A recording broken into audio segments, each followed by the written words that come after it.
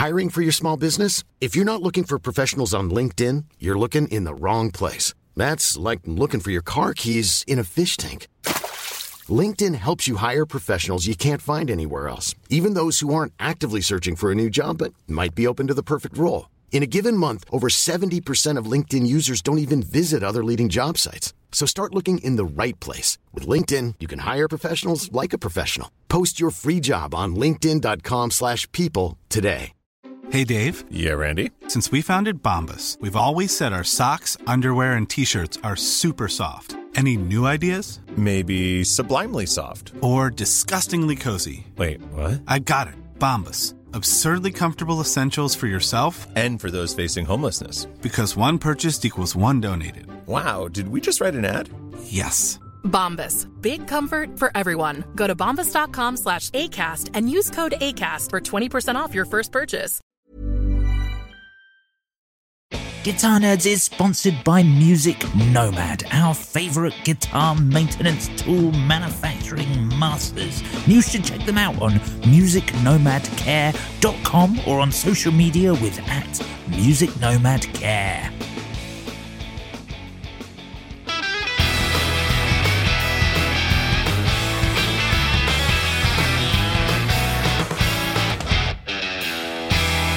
Hello and welcome to the Guitar Nerds Podcast, the world's #1 guitar podcast. I'm your host, Joe Branton, joined this week by Matt Knight. Hello, Mr. Joe.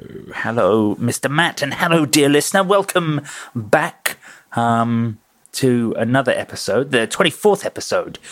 Oh, we've got a whole bunch of fun guitar things to talk about. We're both getting new bits and bobs this week, so it's bad. I mean, we're gonna bad in the sense that I'm just about to put my house up for sale, and I need as much free space as here as possible.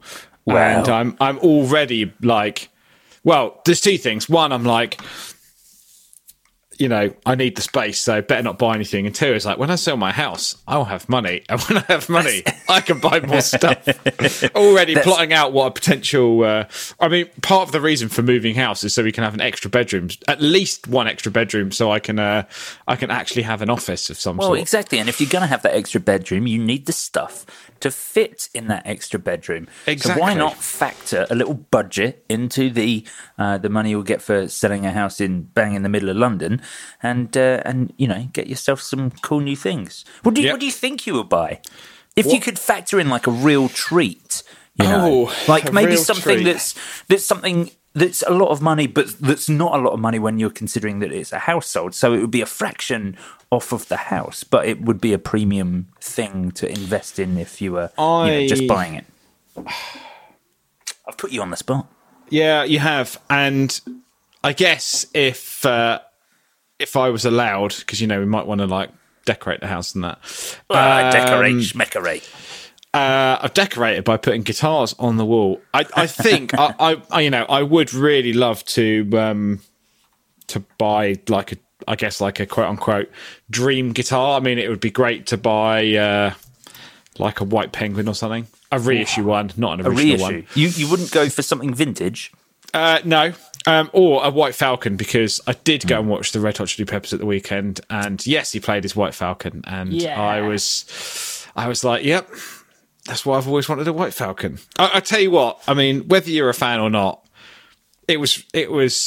I guess what made the show good was that they obviously don't play to track, and it is just like it's 3 Marshall amps and 3 Gallion and Kruger like 8x10s. Yeah, just he still uses those like RB 750s or whatever. Like I'm not even sure they make the head that he uses anymore. Yeah, and it was just loud. I mean, John Frusciante is basically, his main sound is a DS2 into 3 Marshalls. and it's just like, it just sounds like the feedback and everything. It's just like, it just sounds amazing. And that's the first stadium gig I've been to in a very, very long time. And, where was it? It was London Stadium, which is the official, it was the stadium they built for the Olympics. It's the West Ham football stadium now.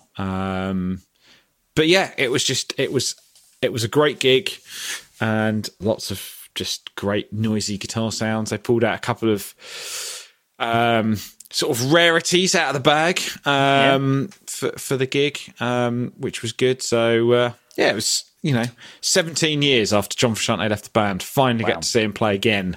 Is he playing any of the stuff that he didn't perform on? No. So they're just not writing the previous. I was thinking he is not the sort of fella to play someone else's guitar lines. No, they basically, they did nothing. So far this tour, they've done nothing off I'm With You or The Getaway, which were the last two records, which admittedly I didn't listen to either, because I was like, Josh, great guy and, interesting player and crazy pedal board. But when you grow up with a band with a specific lineup, I think it's always so difficult to replace it in some ways, especially when that band had been around for so long. And it's a very, whatever you think of the Red Hot Chili Peppers, it's a very specific tone that John Frusciante has. They don't do anything. I mean, with Josh Klinghoffer, they were doing stuff off One Hot Minute. They were doing like Aeroplane. Oh, really? Stuff. I was going to say, I wonder if the Dave Navarro stuff ever sees the light of day anymore. No, not anymore. Everything they've done now has been, really like. Well, I mean, saying that, they did one track off like Mother's Milk, which is like 89. Obviously, a few classics off Blood Sugar Sex Magic, Californication, by the way, and some of the new record. It was good. It was a good mixed bag of stuff. And again, it was interesting to see like really like young kids who've obviously just got into the band, and also like people my age and much older being like, yeah. I bet there was a real broad range of people at a show like that. It kind of made me feel old because everyone else there was old, but also clearly the same age as me. Yeah. Did the Rosewood Necked Sunburst Bound Telecaster come out? I always really loved that guitar. I always thought it sounded so specific, so bright, so in your face. Even in comparison to obviously the Strat, his essential tone, it just, I don't know, had something about it. He so played the telly. So the bound Sunburst telly. Then both of his Strats. He's got his two Sunburst Strats, one maple, one rosewood. Yeah, which I think he played both, if I remember rightly. Mm-hmm. And then the White Falcon. Yeah. As well, for a bit of it. It was just a good mix. But yeah, the amps are just his, what he's always used. And it was those three Marshalls, Marshall Major, and then two Marshall Jubilee, and a Marshall Major, and then like a JMP. Extremely cool. Just wicked. Just a great all round. A lot can happen in 3 years, like a chatbot may be your new best friend. But what won't change? Needing health insurance. United Healthcare Tri-Term Medical Plans, underwritten by Golden Rule Insurance Company, offer flexible, budget-friendly coverage that lasts nearly 3 years in some states. Learn more at uh1.com. Hey, I'm Ryan Reynolds. Recently, I asked Mint Mobile's legal team if big wireless companies are allowed to raise prices due to inflation. They said yes. And then when I asked if raising prices technically violates those onerous 2-year contracts, they said, "What the f*** are you talking about, you insane Hollywood ass?" So to recap, we're cutting the price of Mint Unlimited from $30 a month to just $15 a month. Give it a try at mintmobile.com/switch. $45 up front for 3 months plus taxes and fees. Promo rate for new customers for limited time. Unlimited more than 40 gigabytes per month. Slows full terms at mintmobile.com. Many of us have those stubborn pounds that seem impossible to lose, no matter how good we eat or how hard we work out. My solution is PlushCare. PlushCare is a leading telehealth provider with doctors who are there for you day and night to partner with you in your weight loss journey. They can prescribe FDA-approved weight loss medications like Wegovy and Zepbound for those who qualify. Plus, they accept most insurance plans. To get started, visit plushcare.com/weightloss. That's plushcare.com/weightloss. Guitar sound. And when you hear it in a stadium, you're just like, man, just sounds just monstrous. Yeah, do you know what I mean? What about Flea? Was he just using his Fenders? Yeah, because I think what obviously happened is Fender released the very popular like road worn style Shell Pink 62 stack knob jazz bass, which of course is great for Summerfleet stuff, but certainly when you're talking about the older stuff, they're so reliant on that Music Man Stingray tone. I know it wasn't a Stingray, it was, I can't remember the name of the brand that he moved to after that, but it was always Modulus. Modulus, thank you. That was it. My mate's actually got a Modulus flea bass. I know someone who's got one as well. He got it when he was 18. His mum custom ordered it from America. Graphite necks. Graphite neck, yeah. It's it's pretty, and it's in the green as well. It's in the green. They were all sparkle finishes, weren't they? Sparkle blue, sparkle green. Yeah, I can't remember what the other colour was. There was a third one, but of course they're big, active Music Man style pickup in the bridge on those Modulus and the Stingrays that he started on. You definitely can't get that tone with a passive, like, low output single coil pickup jazz bass. And of course, when he's doing these sort of stadium shows, which are all the Chili Peppers are going to do, he's going to need to do old stuff as well as new stuff. So I think that's how the second Fender, I'm imagining that's how the second Fender Signature model came out, which is, of course, a jazz bass, but completely plateless, and it has an active Music Man style humbucker in the bridge, and they did that in like shell pink and gold, I think, as well. Yeah, I think he basically played the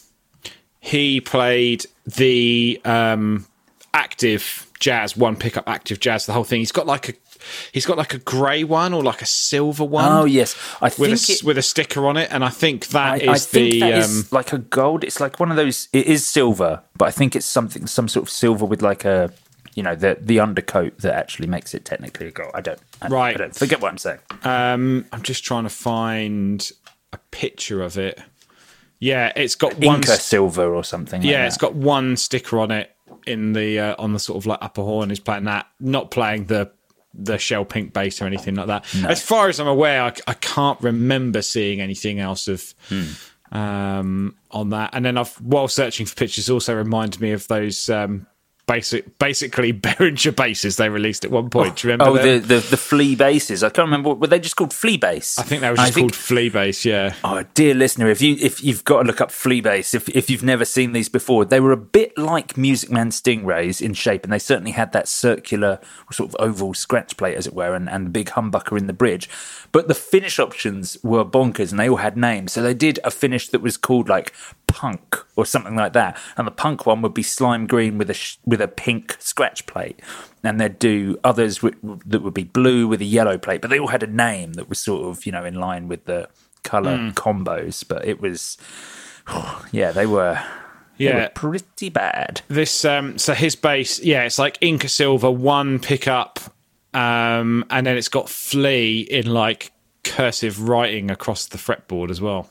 Oh, really? Oh, right. Nice. Wow. But yeah, it was again a pretty straightforward setup for that. The only thing I was surprised by is they kept the keyboard player. So they had a keyboard player for a couple of bits. He just played like a couple of like backing bits to just like fill things out a little bit more. The thing with them is on record, a lot of their backing bits are done with harmonies, with vocal harmonies. They fill out a lot of the space with that, which.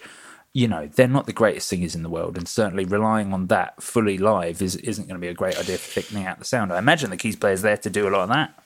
Yeah, and actually that made me think that if you haven't listened to the new record, if anyone's out there and interested in listening, there was a great interview that I watched on YouTube with the guy that engineered and mixed some of it. And loads of the guitar stuff is run through a modular synthesizer. Really? So, yeah, John Frusciante is like massively into modular synthesis, which is obviously all over his solo stuff. But yeah, loads of the guitar parts are run through a modular synthesizer. So they'd like record. He said at one track they recorded an acoustic guitar, and then he was just like, I'm going to like just patch it through the modular, and the whole acoustic guitar runs through a modular. That sounds like exactly the sort of madness that's what I think makes Frusciante very good. Yeah, the guy's amazing.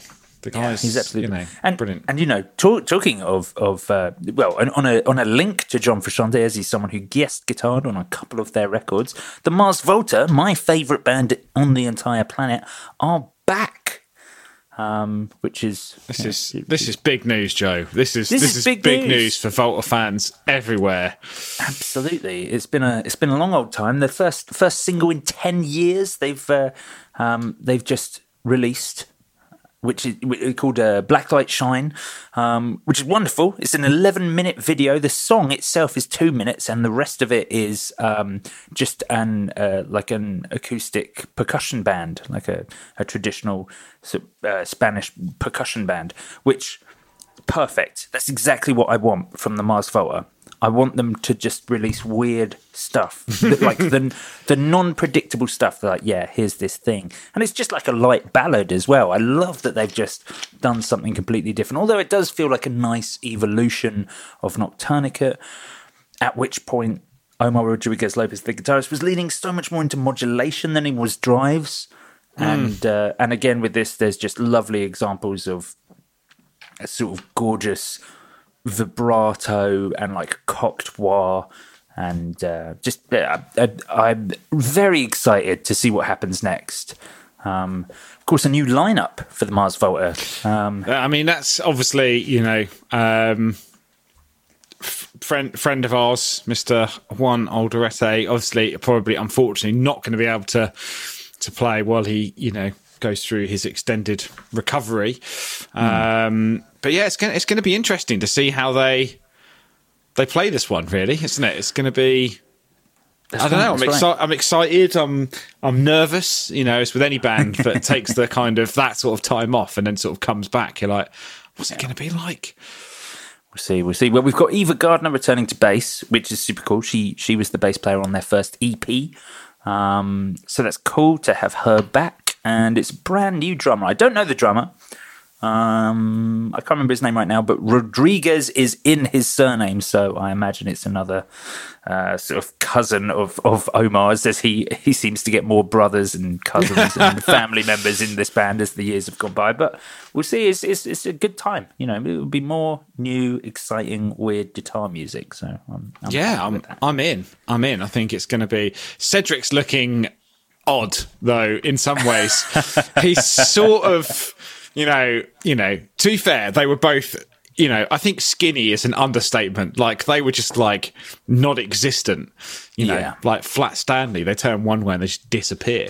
So, I would say a more healthy stature. But just with his hair and his beard, he's sort of looking like someone's dad in some ways. But yeah, I think it's going to be... it's going to be interesting to see what they come out with. I kind of hope in some ways there's some sort of like, I don't know if consistency is the right word, but, obviously some of the later stuff really went all out there, and you're like, I guess even with the like CD release compared to like the vinyl release, it's obviously got lots of just like loads of extra noise and stuff, isn't it? Do you know what I mean? And like, especially when you listen to...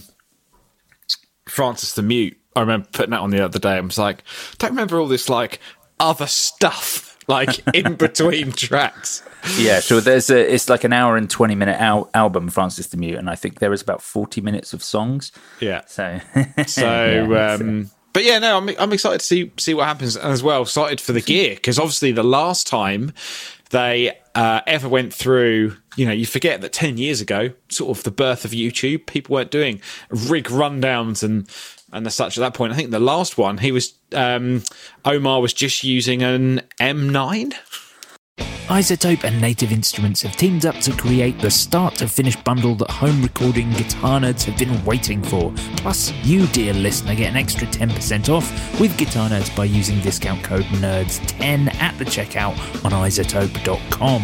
From the creative spark to the final touch, their new bundles include pretty much everything you could possibly need, which is great because it's far too easy to sink hundreds of pounds and a big chunk of your time into just picking up random plugins. The Music Production Suite 4.1 and Complete 13 bundle contains over 30 intelligent mixing, mastering and repair plugins, 65 premium instruments, 20 plus expansions and over 35 1,000 sounds. And if that's a bit basic for you, they've also bundled Music Production Suite 4.1 with Complete 13 Ultimate, which gives you everything that makes Complete 13 incredible, plus a colossal library of added synths, sampled instruments and effects, 115 plus premium instruments and effects, 39 native instruments expansions, and over 65,000 sounds. Whew. It sounds like a lot. It is. It's very good, very comprehensive, and as we've come to expect from iZotope, it's very good value. If you're looking to get into home recording, I cannot recommend it more highly, and if you're already into home recording, it really is the one-stop shop for making what you do sound better. This podcast is entirely treated and produced using iZotope plugins, and Native Instruments have been responsible for almost every synth or sample you've heard on our Guitar Nerds jingles. Check out their great new bundles on iZotope.com or follow links in the description of this podcast and use discount code NERDS10 at the checkout for 10% off anything in the iZotope arsenal. He had a very stripped back board. I think the most recent rig rundown style thing was when he was playing with Bosnian Rainbows, which is when he had his second Ibanez signature model, which never got to production, and it was a super short scale single cut, like bolt-on single cut, that kind of looked it was actually an adapted version of a very old Ibanez, but it looked a bit like a Melody Maker or a Junior, that style thing, the humbucker in the bridge, and he used to string that with like 13 gauge flat wounds, and it had a neck as thick as a baseball bat. I remember him describing it as. So he had that, and of course now this will be the first time that he's moved to the Mariposa. We're going to see that live, the Music Man Mariposa, his signature model with them. It's going to be great to actually see that get a proper outing, because of course it has some interesting things. Dual humbuckers, but with two volume controls, rather than, there's no three-way selector or anything on there. You've just got two independent volume controls for blending up the two pickups. So I'm interested to hear what he does with that. We'll see. When did the I've just clocked it. I've just found this article of Mars Volta's Omar Rodriguez on his ongoing battle with guitar playing and love of effects from 2010. I'm like, wait, he's playing the Mariposa there, and I'm like, no, he's playing a St. Vincent. I've just clocked it because he started playing Mustangs for a bit. And then, and that was, the first time he'd really moved to that sort of, I guess, that type of more modern guitar, I guess, less quirky and old school guitar. And then and then shortly after that, he started playing those St. Vincents, which, to be honest, shortly before is when, even though we couldn't talk about it at the time, was when Music Man showed us the prototype. Yeah, like the body, the first body, where they were still making notes on the body itself of the Music Man Mariposa for Omar Rodriguez. In fact, I think at that time he was coming back to them with so many changes and alterations that they were saying, we honestly don't know if this is going to get off the ground. Because he is, I assume, as fussy with his signature model as he is with his music. I'm just looking through some pictures and just found him playing the ORM1 and going like, I know we've mentioned it so many times, but damn, I really want one of those guitars. So cool. So cool. It was very cool indeed. Now, did you get a chance to see? It was, of course, Glastonbury over the weekend as well. Did you get to watch much of that? I saw a little bit of the headliners, right. And I thought so. I watched a bit of Billie Eilish. Mm-hmm. Obviously, Billie Eilish just like a ridiculous rise to like superstardom, and I like Billie Eilish as a person. I think she's really she's like quite a good activist for things like animal rights and stuff like that, which is I sort of think is really good. And I like some of her music, but I honestly thought the stage performance was a bit weak. Phineas, her brother, was playing a custom shop telly for a bit of it, which I thought was quite cool. I did see that as well. That was really nice, like a charcoal frost. Yeah, it was like a charcoal frost, like humbuck. It's like 72 telly, which I thought was pretty good. So I watched a bit of that, and I don't know her music well enough to kind of like be like, super into it or not. Saw a bit of Macca, which was great. It was really good. I mean, the songs were great. There was the guests that he had on, to see him with Bruce Springsteen and Dave Grohl, ridiculous. It was like one of those things, was watching that live. I went over to my friends who live near Glastonbury, actually, but we were just, hanging out for the weekend. We were watching some of the Macca set at the end of the night. And I was just, I remember being like, wow, this is something we will never see again. There will never be stars like this again, with this sort of legacy and heritage in rock and roll on a stage like this. What an amazing thing to get to witness. Yeah, and I mean, the dude's 80. Do you know what I mean? It's like, I know. It's, and I think he's still got so much life and enthusiasm in him, and it's great, and the music's all really good. So it was good seeing that. I always loved the drummer for Paul McCartney. Just that big dude just plays that massive, he's got a massive 28-inch kick or something like that. I remember some of the old ones, just plays this huge kit.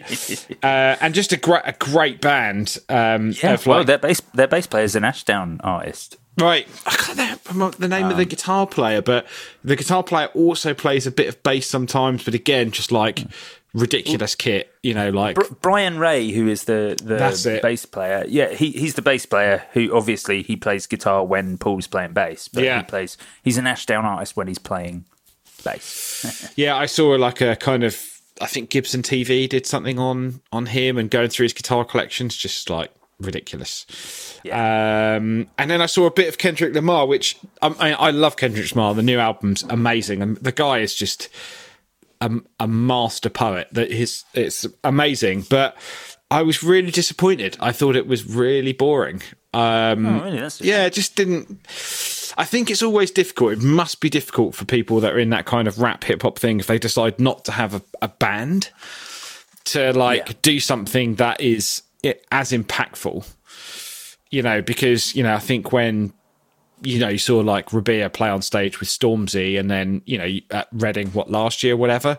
Yeah. And then he had a whole band for the whole gig, and all the music was live. And then you see Kendrick Lamar, and he's probably the biggest rapper in the world, and it's just him on stage. And it's good and it's bad, but I also think that some of the production and some of the kind of nuances of the music's a bit lost. But that's just me. Yeah, it's a shame. Yeah, but I didn't see anyone else. What about you, Joe? Did you catch anyone sort of special? Any other guitars? Not really. Just because it was live on the day, and I think I was out drinking and playing golf all day. Actually, with the guitarist from Chioda Coup, who I spoke to, Charlie Barnes from Chioda Coup, who I spoke about a few weeks ago, who I saw at Portals Festival in London. He's the guy who plays a twin and uses a Rat distortion as his main drive pedal, and just makes the most incredible guitar sounds I've ever heard. Has this gorgeous, weird, sunburst telly, but it's an odd burst. It's it's got some orange in there at the core, some real something really vibrant. I've never seen a finish like it. And it's got a Strat neck on it, which he popped on himself. But, his gear, he's one of those people where I love Charlie, he's a good friend, but I can't really talk to him about gear because what he's interested in is being a really great player. Boring. And making great sounds. I spoke about this a few weeks ago, but he's one of those guys that has become an expert with the gear he uses. His delay pedal, one of the controls is broken off. So in between songs when he needs, the tap doesn't work and the speed control has snapped off, so he has to use a screwdriver in between songs to put it in the pedal to move it. It's stuff like that, and he just doesn't care, but still is one of the best guitarists I've ever seen. So I was there with him and also Kerry Funnell. She's the bass player in Novina, who's a band that I've spoken about a bunch. She plays actually one of those Flea 62 style stack pot jazz basses. But yeah, so my point was, we played golf and got really drunk, so I didn't see a lot of it, just caught the ending. But one of the bands that looks like they did go down very well and were mentioned on the Facebook group, Guitar Nerds group on Facebook, Wet Leg. Because Wet Leg's bass player was, for the first time, playing his Trent guitar's signature bass. Yeah, I though I'm not really on social, I did see that, and it looked wicked. Again, a meteoric rise to fame for that band. They're sort of just underground to proper big gigs pretty damn quickly. And a really great tasting gear, really nice, interesting guitars. that they use as well. But the bass especially was fantastic. I don't know how Trent Guitars managed to get those finishes, because of course they do really, it's all like eco stuff. Well, it's vegan, I think, isn't it? It's vegan. It's vegan. All vegan and eco. And so the paints, they're like almost sparse, large flake glitter is the only way I can describe them. But they just look so good. This particular one was in like a gorgeous sort of almost vibrant Lake Placid. I don't really know what the official name for the colour was, but it's his new bass shape, which has like just a Mustang pickup bang in the middle. It was short scale. The bass player himself used to play those JMJ road-worn Mustang basses before. It's quite a similar kettle of fish to that. But it looked absolutely fantastic. And I love that completely unknown. Now, even though obviously Trent have been a brand that we've spoken about a bunch on the podcast, someone brought it up on the group being like, wow, see the Wet Legs bass, that thing looks amazing, without knowing it was Trent. Oh, nice. So, it's cool that I think that instrument, that body shape and that brand are resonating with people, whether you're already aware of them or not. They seem like and they're going from strength to strength, so, Yeah, I think it looks great. And again, as I scrolled through Facebook, I saw the pink one again. I was just like, oh, man. Oh, it wasn't, do you mean the bass? Oh, do you mean the guitar? The pink guitar. I think they just put a post on there or something, probably from ages ago, considering how little I checked Facebook, and I was like, it does look so good. So good. It does look very good indeed. Now, speaking of custom builds and custom brands, it's almost like, I don't know, 18 months, maybe longer, maybe 2 years ago, I can't remember. I commissioned, after having the chap on the podcast, I commissioned a Moore Guitars bass, and that is very much underway at the moment. I've started to get my updates, so I'm at the top of the queue. So my Denmark-made Wayfarer is on its way. Oh, man. That's going to be... because that's like super... Because he has definitely made basses, isn't it? Yeah, I can see basses on here. But yeah, I think... Is it different? Is it a different body shape to the one that's on his website then? Is that... Oh, I didn't see if there was one on the website.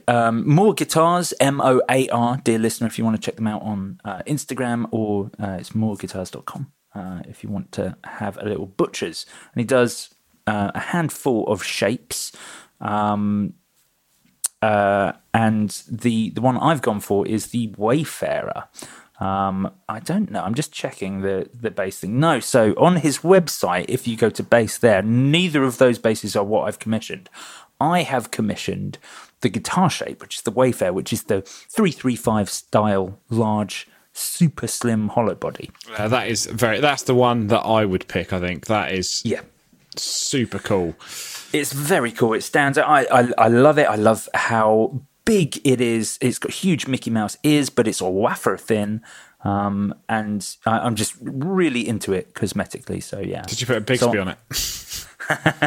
Oh, I've missed a trick. Oh, there's still time, Matt. There's still time. Bass Bigsby. I have gone for a tailpiece, but it is obviously not a Bigsby on there. But I was going to say, what scale length?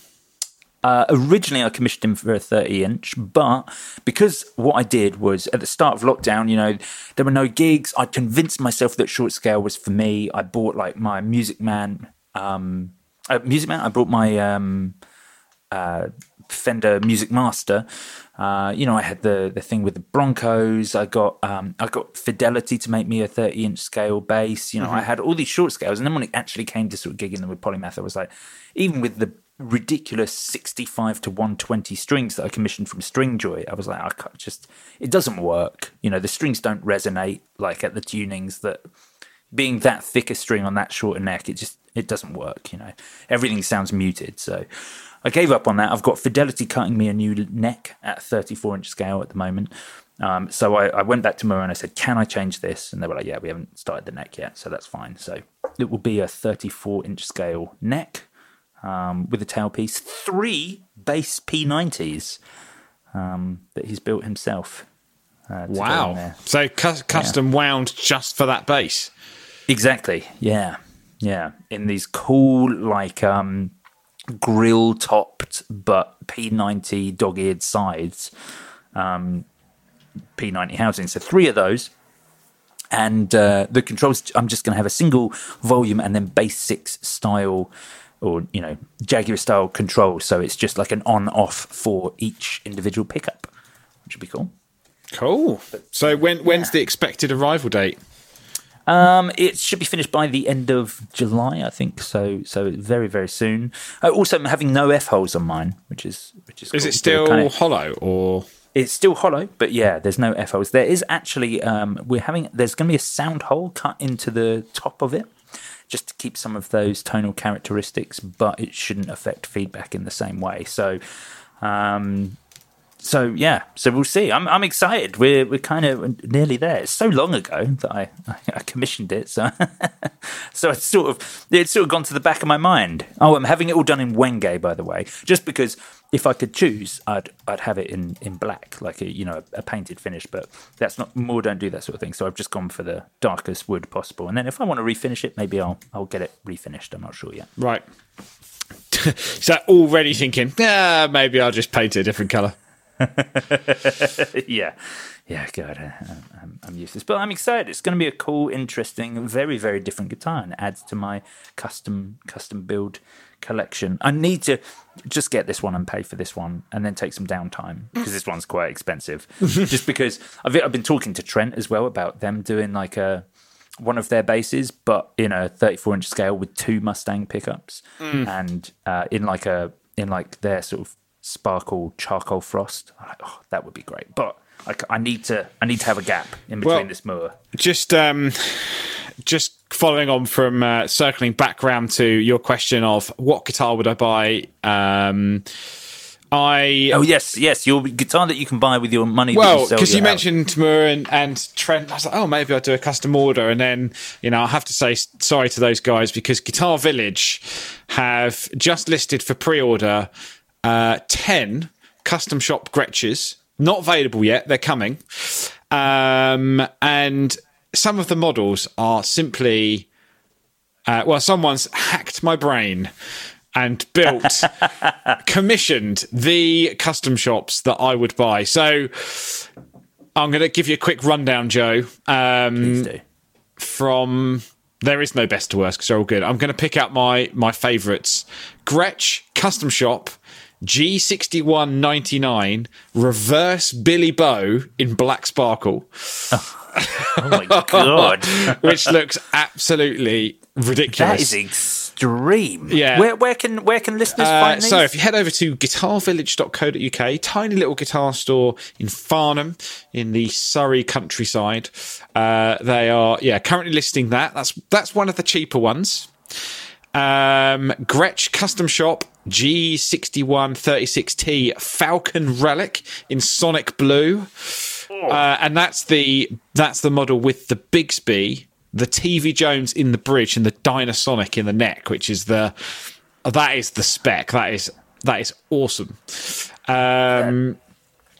They've also got, and I'm leading up to the killer one here. So they've got a Gretsch 6136 1954 specs. That's 2 Dynasonics, White Falcon Relict, with no Bigsby. That's the hardtail. Oh yes. That is awesome. That's what I want. In a slightly more affordable, still very expensive though, Gretsch Custom Shop 6134 1958 spec White Penguin Relic. And I'm just looking at that going, and then Joe, the cherry on the cake. And this is it's so much money. Gretsch Custom Shop 6134T 59 Triple H Penguin Heavy Relic in shell pink. I just found it. That's it. That's a 3 TV Jones white. I mean, that is a pink penguin. That is the dream. That is 8,149 of your great English pounds. That is an awful lot of money. It looks absolutely incredible. I love that it's got the 3 where a pickup selector would be. There are instead 3 switches there. Yeah. I don't know what they do. Are they just on-offs? I think there must be on-offs for each pickup. Oh, it looks amazing. It just looks like an overloaded like a 50s, modded guitar. It looks, if I could afford £611 a month for a year, I would probably just smash down the interest free on that. To be fair, you can buy on classic credit for £230 a month over 3 years. All very tempting. Wow. But I can't believe I've just seen how much the Relict Sonic Blue Falcon is. It's 11.5 grand. Oof.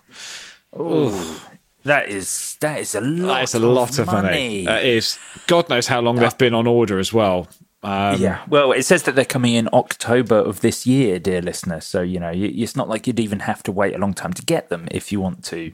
If you think parting with this sort of money. I sent a link to Amy. It's like, if we sell the house, can I buy this? You definitely could, though, Matt. It's probably the only time that you could. I'm saying that you should. I think the funny thing is if I sold all of the guitars I own, I still don't think I'd have enough money to buy that Pink Penguin. Well, I don't know. You'd probably just about make it.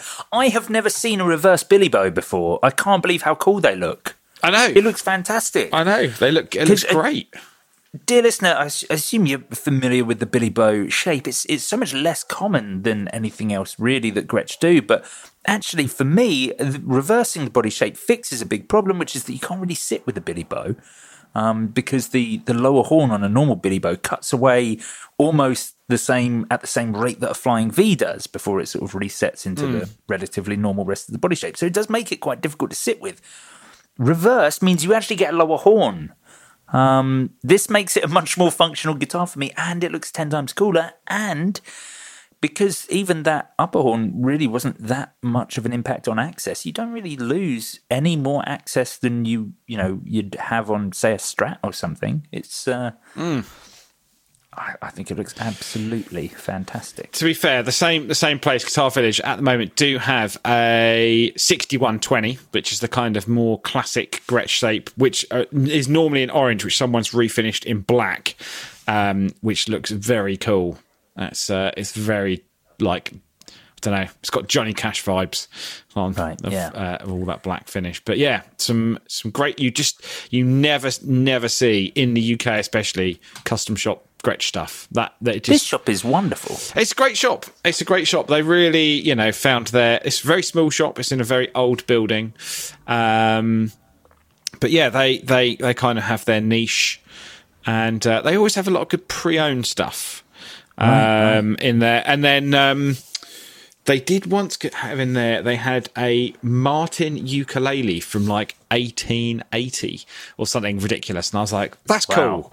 I was like, I'm not really much of a ukulele player, but I thought that would be very cool, very, very cool. I think when we were talking to Ken last week, and he was saying about brand history, and I was like, yeah, Martin, you forget like 150 years or whatever, and you're like, you can buy some seriously old Martin acoustics. Yep. Not that you see that many, but no, you don't. As long as they're getting smashed up in Quentin Tarantino movies. Yeah. Oh man, I think that they said, didn't they say they'd never lend another guitar to anyone ever? Yeah. Poor Kurt Russell. He's such a lovely man. Yeah, I know. Felt terrible. I think he's a guitar player as well, if I remember. Is he? Oh no. I think so. Yeah, I'm sure. He's like one of those people that's kind of sort of an old guitar, hero. It looks like the oldest Martin is actually in their museum, 1834. Right. It's the oldest existing American guitar in the world. Blimey! How about that? Don't smash it. No. I'm looking at stuff on Guitar Village now. I've never been to this website. I mean, I know you've spoken about them before on the podcast, or I think you have, but I've never been to this site. They've got some great stuff. I'm looking at their Fender Custom Shop options here. There's a pre-owned Fender Custom Shop Masterbuilt, Greg Fessler Masterbuilt, released for NAMM 2018. It was a limited edition F-hole Stratocaster in Relic Pink Paisley. Oh, wow. I like it. With two P90s bang in the neck and the bridge, and then just two controls, just one volume tone, and then the traditional 5-way, but I assume it's a 3-way. It looks absolutely amazing. 5,999. So not too bad. $6,000 for something that unique. Yeah. Well, talking of Paisley, just briefly, maybe more on this next week. I finally decided to get my 80s Paisley Strat with a full setup and proper thank goodness. checkout. I haven't played it for ages, and I think I put some saddles on it that we got sent at some point. They were like non-pressed saddles, so like they don't dig into your hand. I think, I messed around with it. The guy I took it to said there was like very little movement left in the truss rod. I think it needed like some fret work. The electrics were a bit... I put like a James Hometone solderless system in. It was very good for fitting stuff in, but I don't think I fitted it properly, so it was noisy. So I've just kind of taken it for a kind of bit of a full TLC. Sweet. So wicked. So you've got it back now, and it's all. No, it's I'm all going to get it back tomorrow. So maybe more next week when I've played it. And because I put ages ago, I bought the tiny Gilmore trem arm for it. I've also put some Gilmore strings on it. You know, if you've got to have a Strat, you've got to get it set up like Dave Gilmore. So, yes, yeah, I guess so.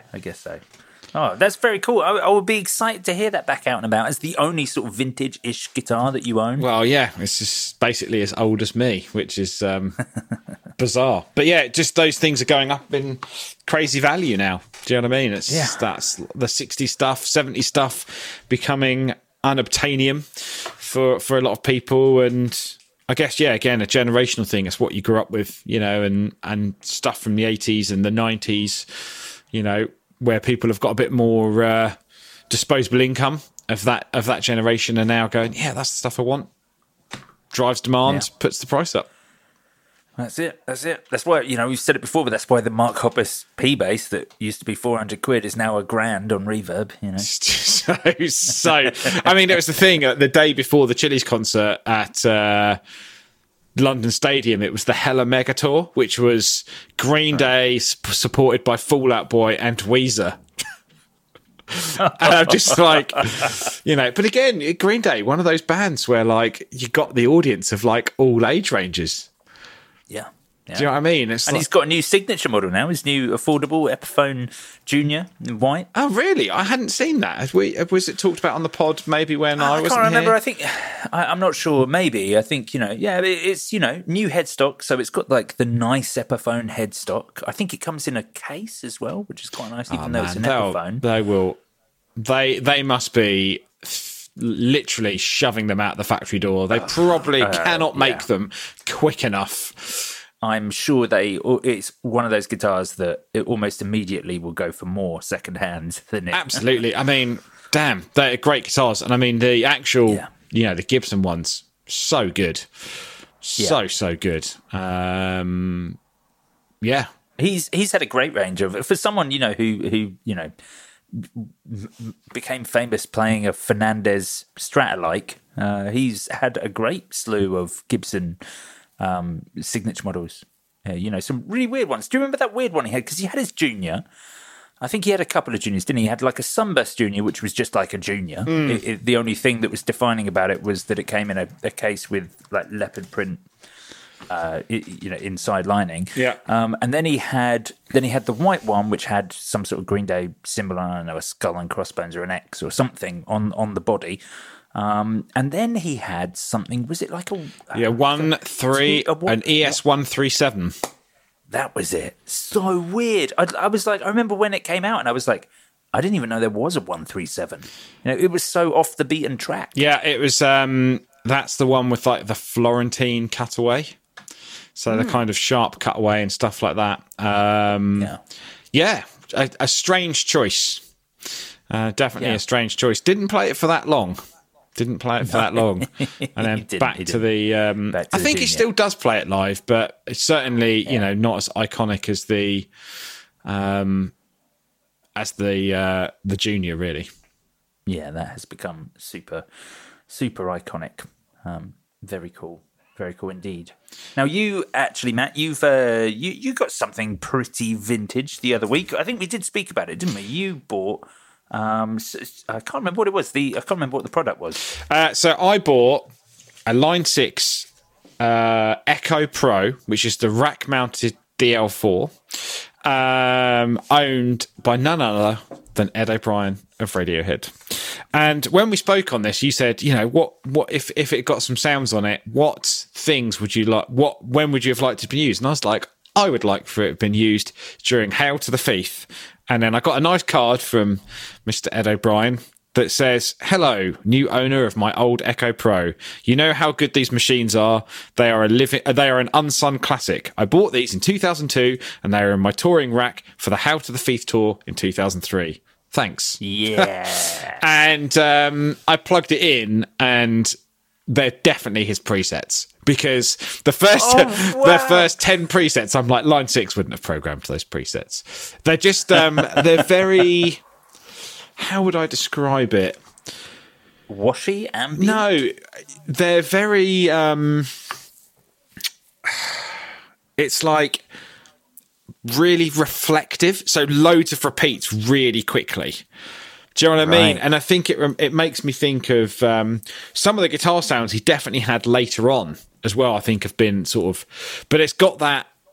The whole unit, presets or whatever, it sounds amazing. It really does just sound really good. Like, awesome. And I had one before, and then I was impressed, and then obviously I sold it because I was like, oh, how do I incorporate it into my rig? But it is... I guess, I would say instantly musical. Like, you just find a preset or you find an algorithm and you're just like, it just sounds really, really, really good. And I think he moved more recently onto Strymon timelines. Again, probably because pedal-based and MIDI, and there wasn't really much... I guess at 2003, like, what pedals were you using on the floor that had MIDI? Yeah, exactly. There's one preset that's like reverse delay, and I was like, I've heard him he must have used that before. One of them, I'm almost certain, is a delay sound he must use for the Pyramid song, because it's super glitchy. It's super glitchy, and I'm pretty sure he's like, there's something running through that at some point. But I don't know specifically, but yeah, the first 10 or so presets, at least 10 or so presets, I'm like, they're not factory presets, they're definitely his. But it was great to like play around with those sounds, assuming that they are his, but kind of get an idea of maybe what he's doing on guitar, because I think there's interviews with him saying, like, when they did Kid A and Amnesiac, he was like, we were suddenly in a band with no guitar player, realistically, and he's like, how do you turn the guitar into like a more sonic instrument, as it were? So I definitely, there's a lot of textural stuff in some of the early presets that kind of add to, I guess, what he was doing at that time. I mean, definitely, that's what I think about him as a player, kind of an unsung hero himself. Really, what he does is create amazing texture. Absolutely. And then it just made me really want an Ed O'Brien Strat. And I was like, they were very good. They were. Well, you can still get them. I wasn't sure if they were. I wasn't sure if they were discontinued or not. But not everyone sells them. It looks like some of them are on order. Maybe I'll have. So what was the deal again with the Ed O'Brien Strat? It had the Sustainiac. Or it wasn't a Sustainiac, was it? It was a Sustainer. No, it's a little 59 in the bridge, Texas Special in the middle, and a Sustainer in the neck. That's right. 21 narrow jumbo frets, and a 10 to 56 V-shape neck. Because we had one, didn't we? We borrowed one from Jay. Yeah, it was a super thick neck. Yeah, that's right. And I'm just looking at it now going, yes, that is the guitar I want. Where can I buy one? Show me where I can buy one. Show me where I can put one on a credit card. Great guitar. And just a great bit of kit. Like, I think we do. Well, we've never really underestimated the power of the Line 6 DL4, and I've got a DL4 as well, and it just instantly sounds wicked. But there's something, about. I think I like the fact about this. No, I can't remember if there was extra algorithms on it. No, I think it's the same. I think it's the same algorithms. I mean, the one thing that's great about this is that you can have the problem with the pedal, although the convenience of being a pedal is that you could either be on the loop sampler, or you could have 3 presets of the delay algorithms. Of course, yeah. But you're choosing between But those you could have one or the other. So a lot of people just used it as a looper. With this, you can save the looper as a preset and then recall it over MIDI, and then you can use a MIDI controller to then obviously loop. So that's pretty cool. So you have full access to everything that the DL4 offers. The DL4 looper is not the best looper if you're trying to write songs and stuff like that, but if you're trying to do... it's not for that, is it? It's a glitch looper. No, yeah. I mean, Dave Knudsen of Modest to Bear is just like the ultimate user of that product. It's just like... Yeah. It's a creative tool because of its limitations, not because... it's a great looper. Exactly. Oh, sorry, go on. Sorry, go on. I was going to say, which sort of leads on to the other delay product I was going to talk about in the news, really, which was the Chase Bliss Habit. Chase Bliss Habit. Yeah, I want to talk about that. Just before we talk about the Habit, how are you going to use the Line 6 Delay Pro? What are you going to do? You're going to rack mount it into your desk, so it's something that you can access to record with, or because you don't really have a rack setup anymore that's outside of that. Like you don't have, you've got kind of just traditional-ish valve amps and cabs now. Maybe, Joe, that's what I need to go back to when I've got the space, because at one point I did have a bit of a rack fridge, I guess. But for this, so what I'm doing at the moment, without diving too deep into the pedal board, my whole pedal board effectively runs like mono. But what I do is I split one side just after the drive pedals, and that runs into one side of the CXM reverb, and then the other side runs through an RE202 into the CXM. And then one side runs out direct into an amp, and another side runs out into the microcosm. But I've effectively got 2 signals, and and I was running it in stereo yesterday, going, it sounds so good in stereo. So what I might do is just run out of the board with the 2 outputs into the back of the Line 6, and then just run straight into the front of the 2 amps, and then just buy... The only thing is because those units are so shallow, they're only about 5 inches deep. So it doesn't really sit under an amp or on top of an amp because it doesn't really have any legs. So I thought about buying just a shallow rack case and sitting it underneath my 2 amp heads, and then, basically running it in stereo and just messing around with it. I think that's why I just want to have a bit more space, because I just want to be able to have everything to hand, I guess, and plug more stuff in and just experiment more with sounds. But I don't know. I definitely want to use it more, because the reason I sold the last one is because it was just sat there and I was like, I could probably sell this for money. And then didn't sell it for a lot of money, and then instantly regretted it. So, want to make sure that I don't have to sell this one through lack of use. Yes, you need to get solidly involved in this. Well, I will look forward to seeing how you get on with it and what you do with it. Yeah, hopefully. Now we were going to talk about the Habit, the other delay pedal that you've been trying out recently. Yes. So you sent this to me a couple of weeks ago, and I've sort of been really tied up until sort of today, really. And so we're getting very much first impressions. Yes, I'm confused. It's not bad. I will start by saying it is not bad in any way, shape, or form. It just highlights how insane they are, but also just how creative they are. Because I think on the surface of it, I don't think you can explain what this pedal really does. And I think a lot of people go, it's another glitchy delay pedal, or just buy a blooper. It's basically the top 3 controls are a normal delay. If you just look at it like the top 3 controls are level, repeats, and delay. And the delay goes from like 40 milliseconds to 60 seconds. Like 60 seconds. I mean, just absolutely bonkers. all on one rotary sweep. All on one sweep as well. And then the bottom controls, you've got 6 modifiers. So one of them's like a tape style delay, adds in loads of noise and glitches. One's like speeds things up by 4 times or reverses it. So you've got things that like change the delay. Yeah, and they're almost like flavors or added bits. Yeah, like they're like an olive or a slice of cucumber in your drink. Think of those. Exactly. So, you can add those to taste. And then your scan and spread. So if you turn scan all the way down, spread basically adds another delay.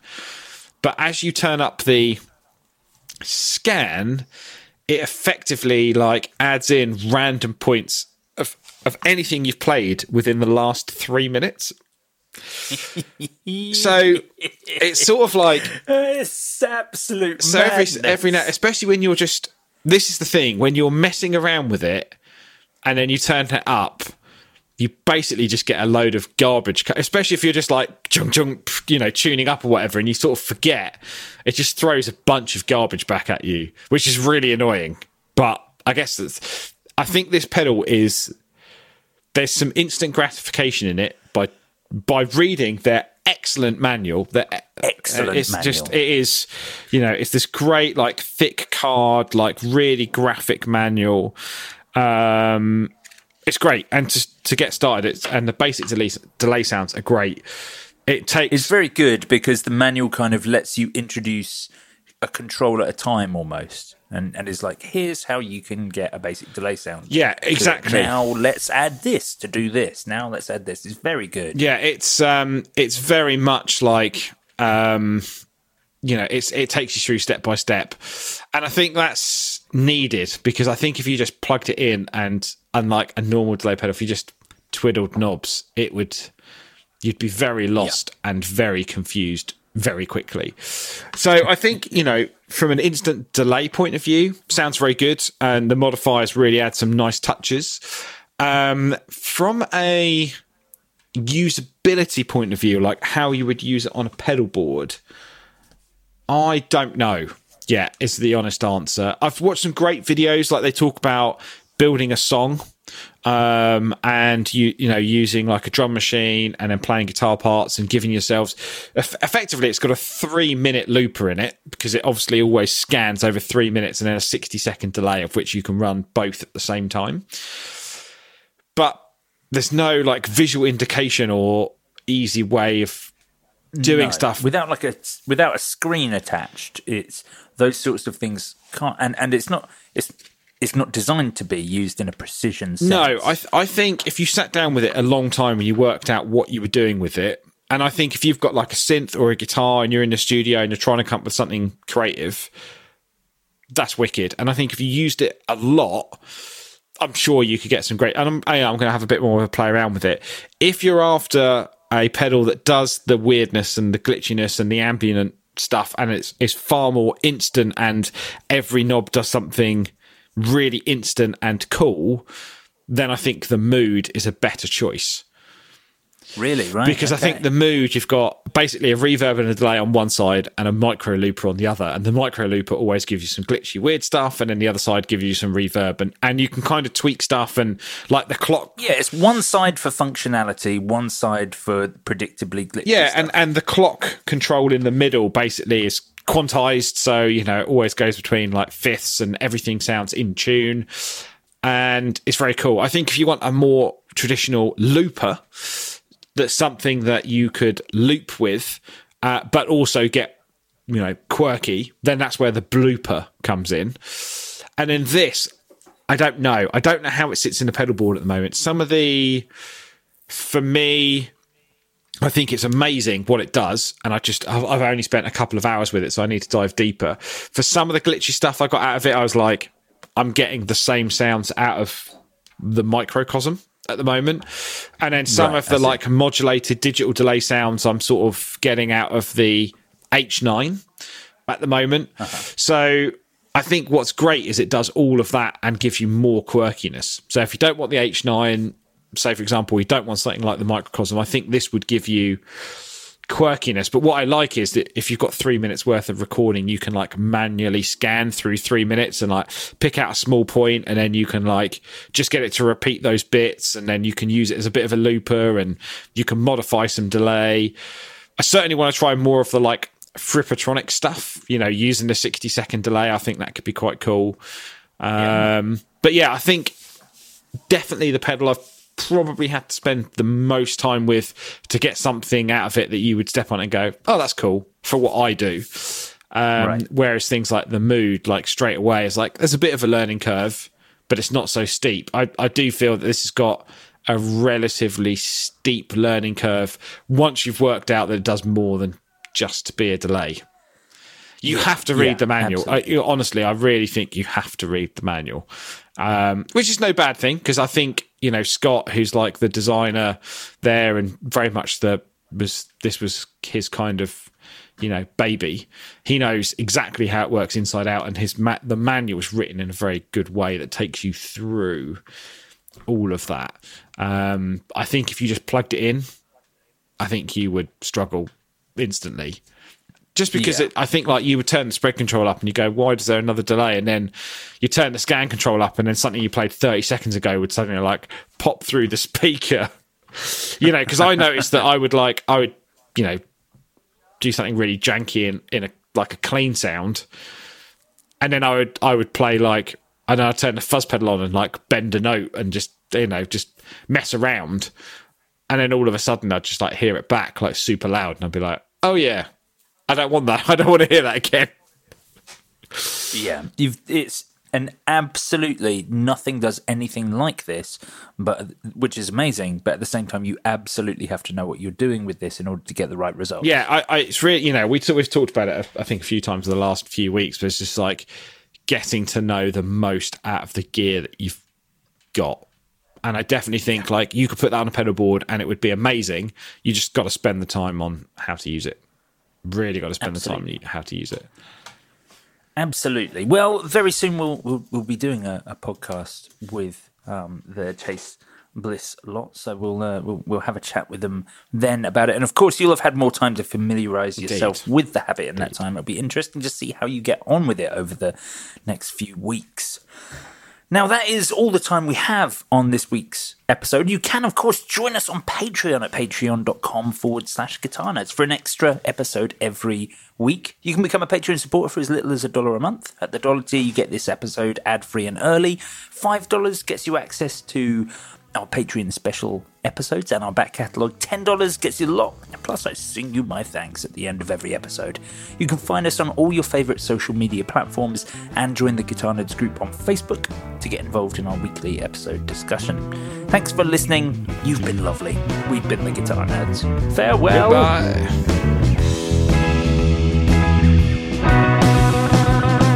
I'm gonna sing you all about my Patreon.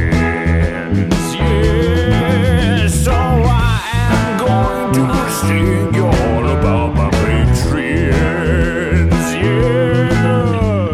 They're really lovely people and they have fantastic rear ends, yeah. Chris Franklin and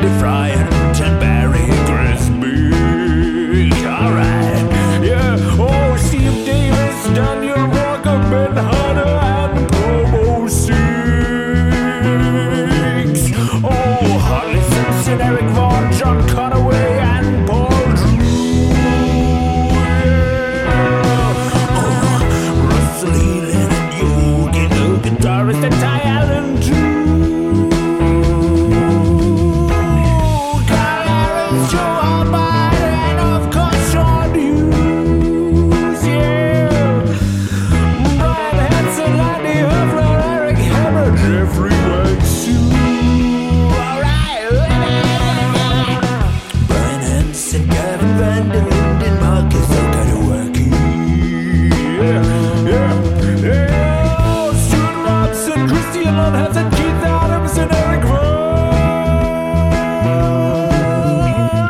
Peter Prescott, Harding, Jack Cockburn, Andy Manley, Simon Milburn, Dempsey, Joe Patek, and Blake Wyland. Oh, Blake Wyland, baby. Dave Lee, Ross Edwards, Aaron Sherman, and James Storr. Ryan Dermott, Jake Gray, and Derek Rich, and Scott Kennedy. Steve Buckley, Matthews, Christopher Lawson, Stephen Bork.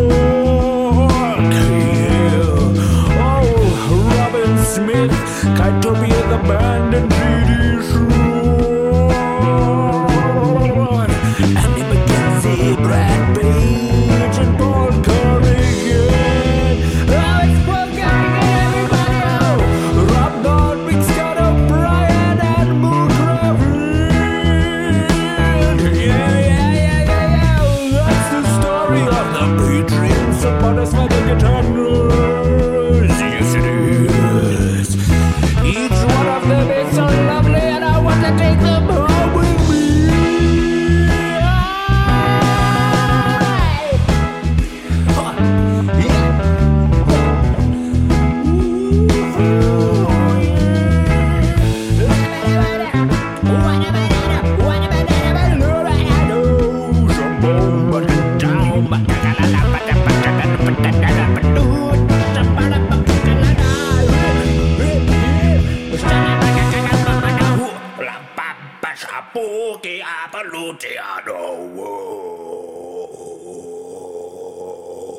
Shabuki la buki la bakabuji. Silly bakaka kamuka da noko da bucket of lip da papa da shabada bo. Yeah.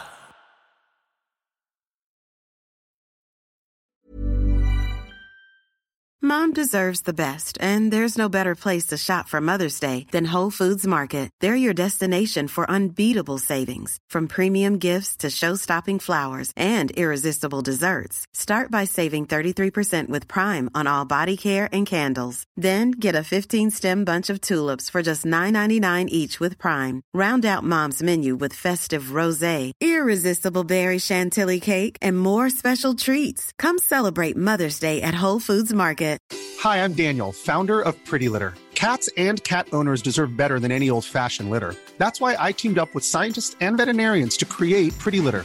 Its innovative crystal formula has superior odor control and weighs up to 80% less than clay litter.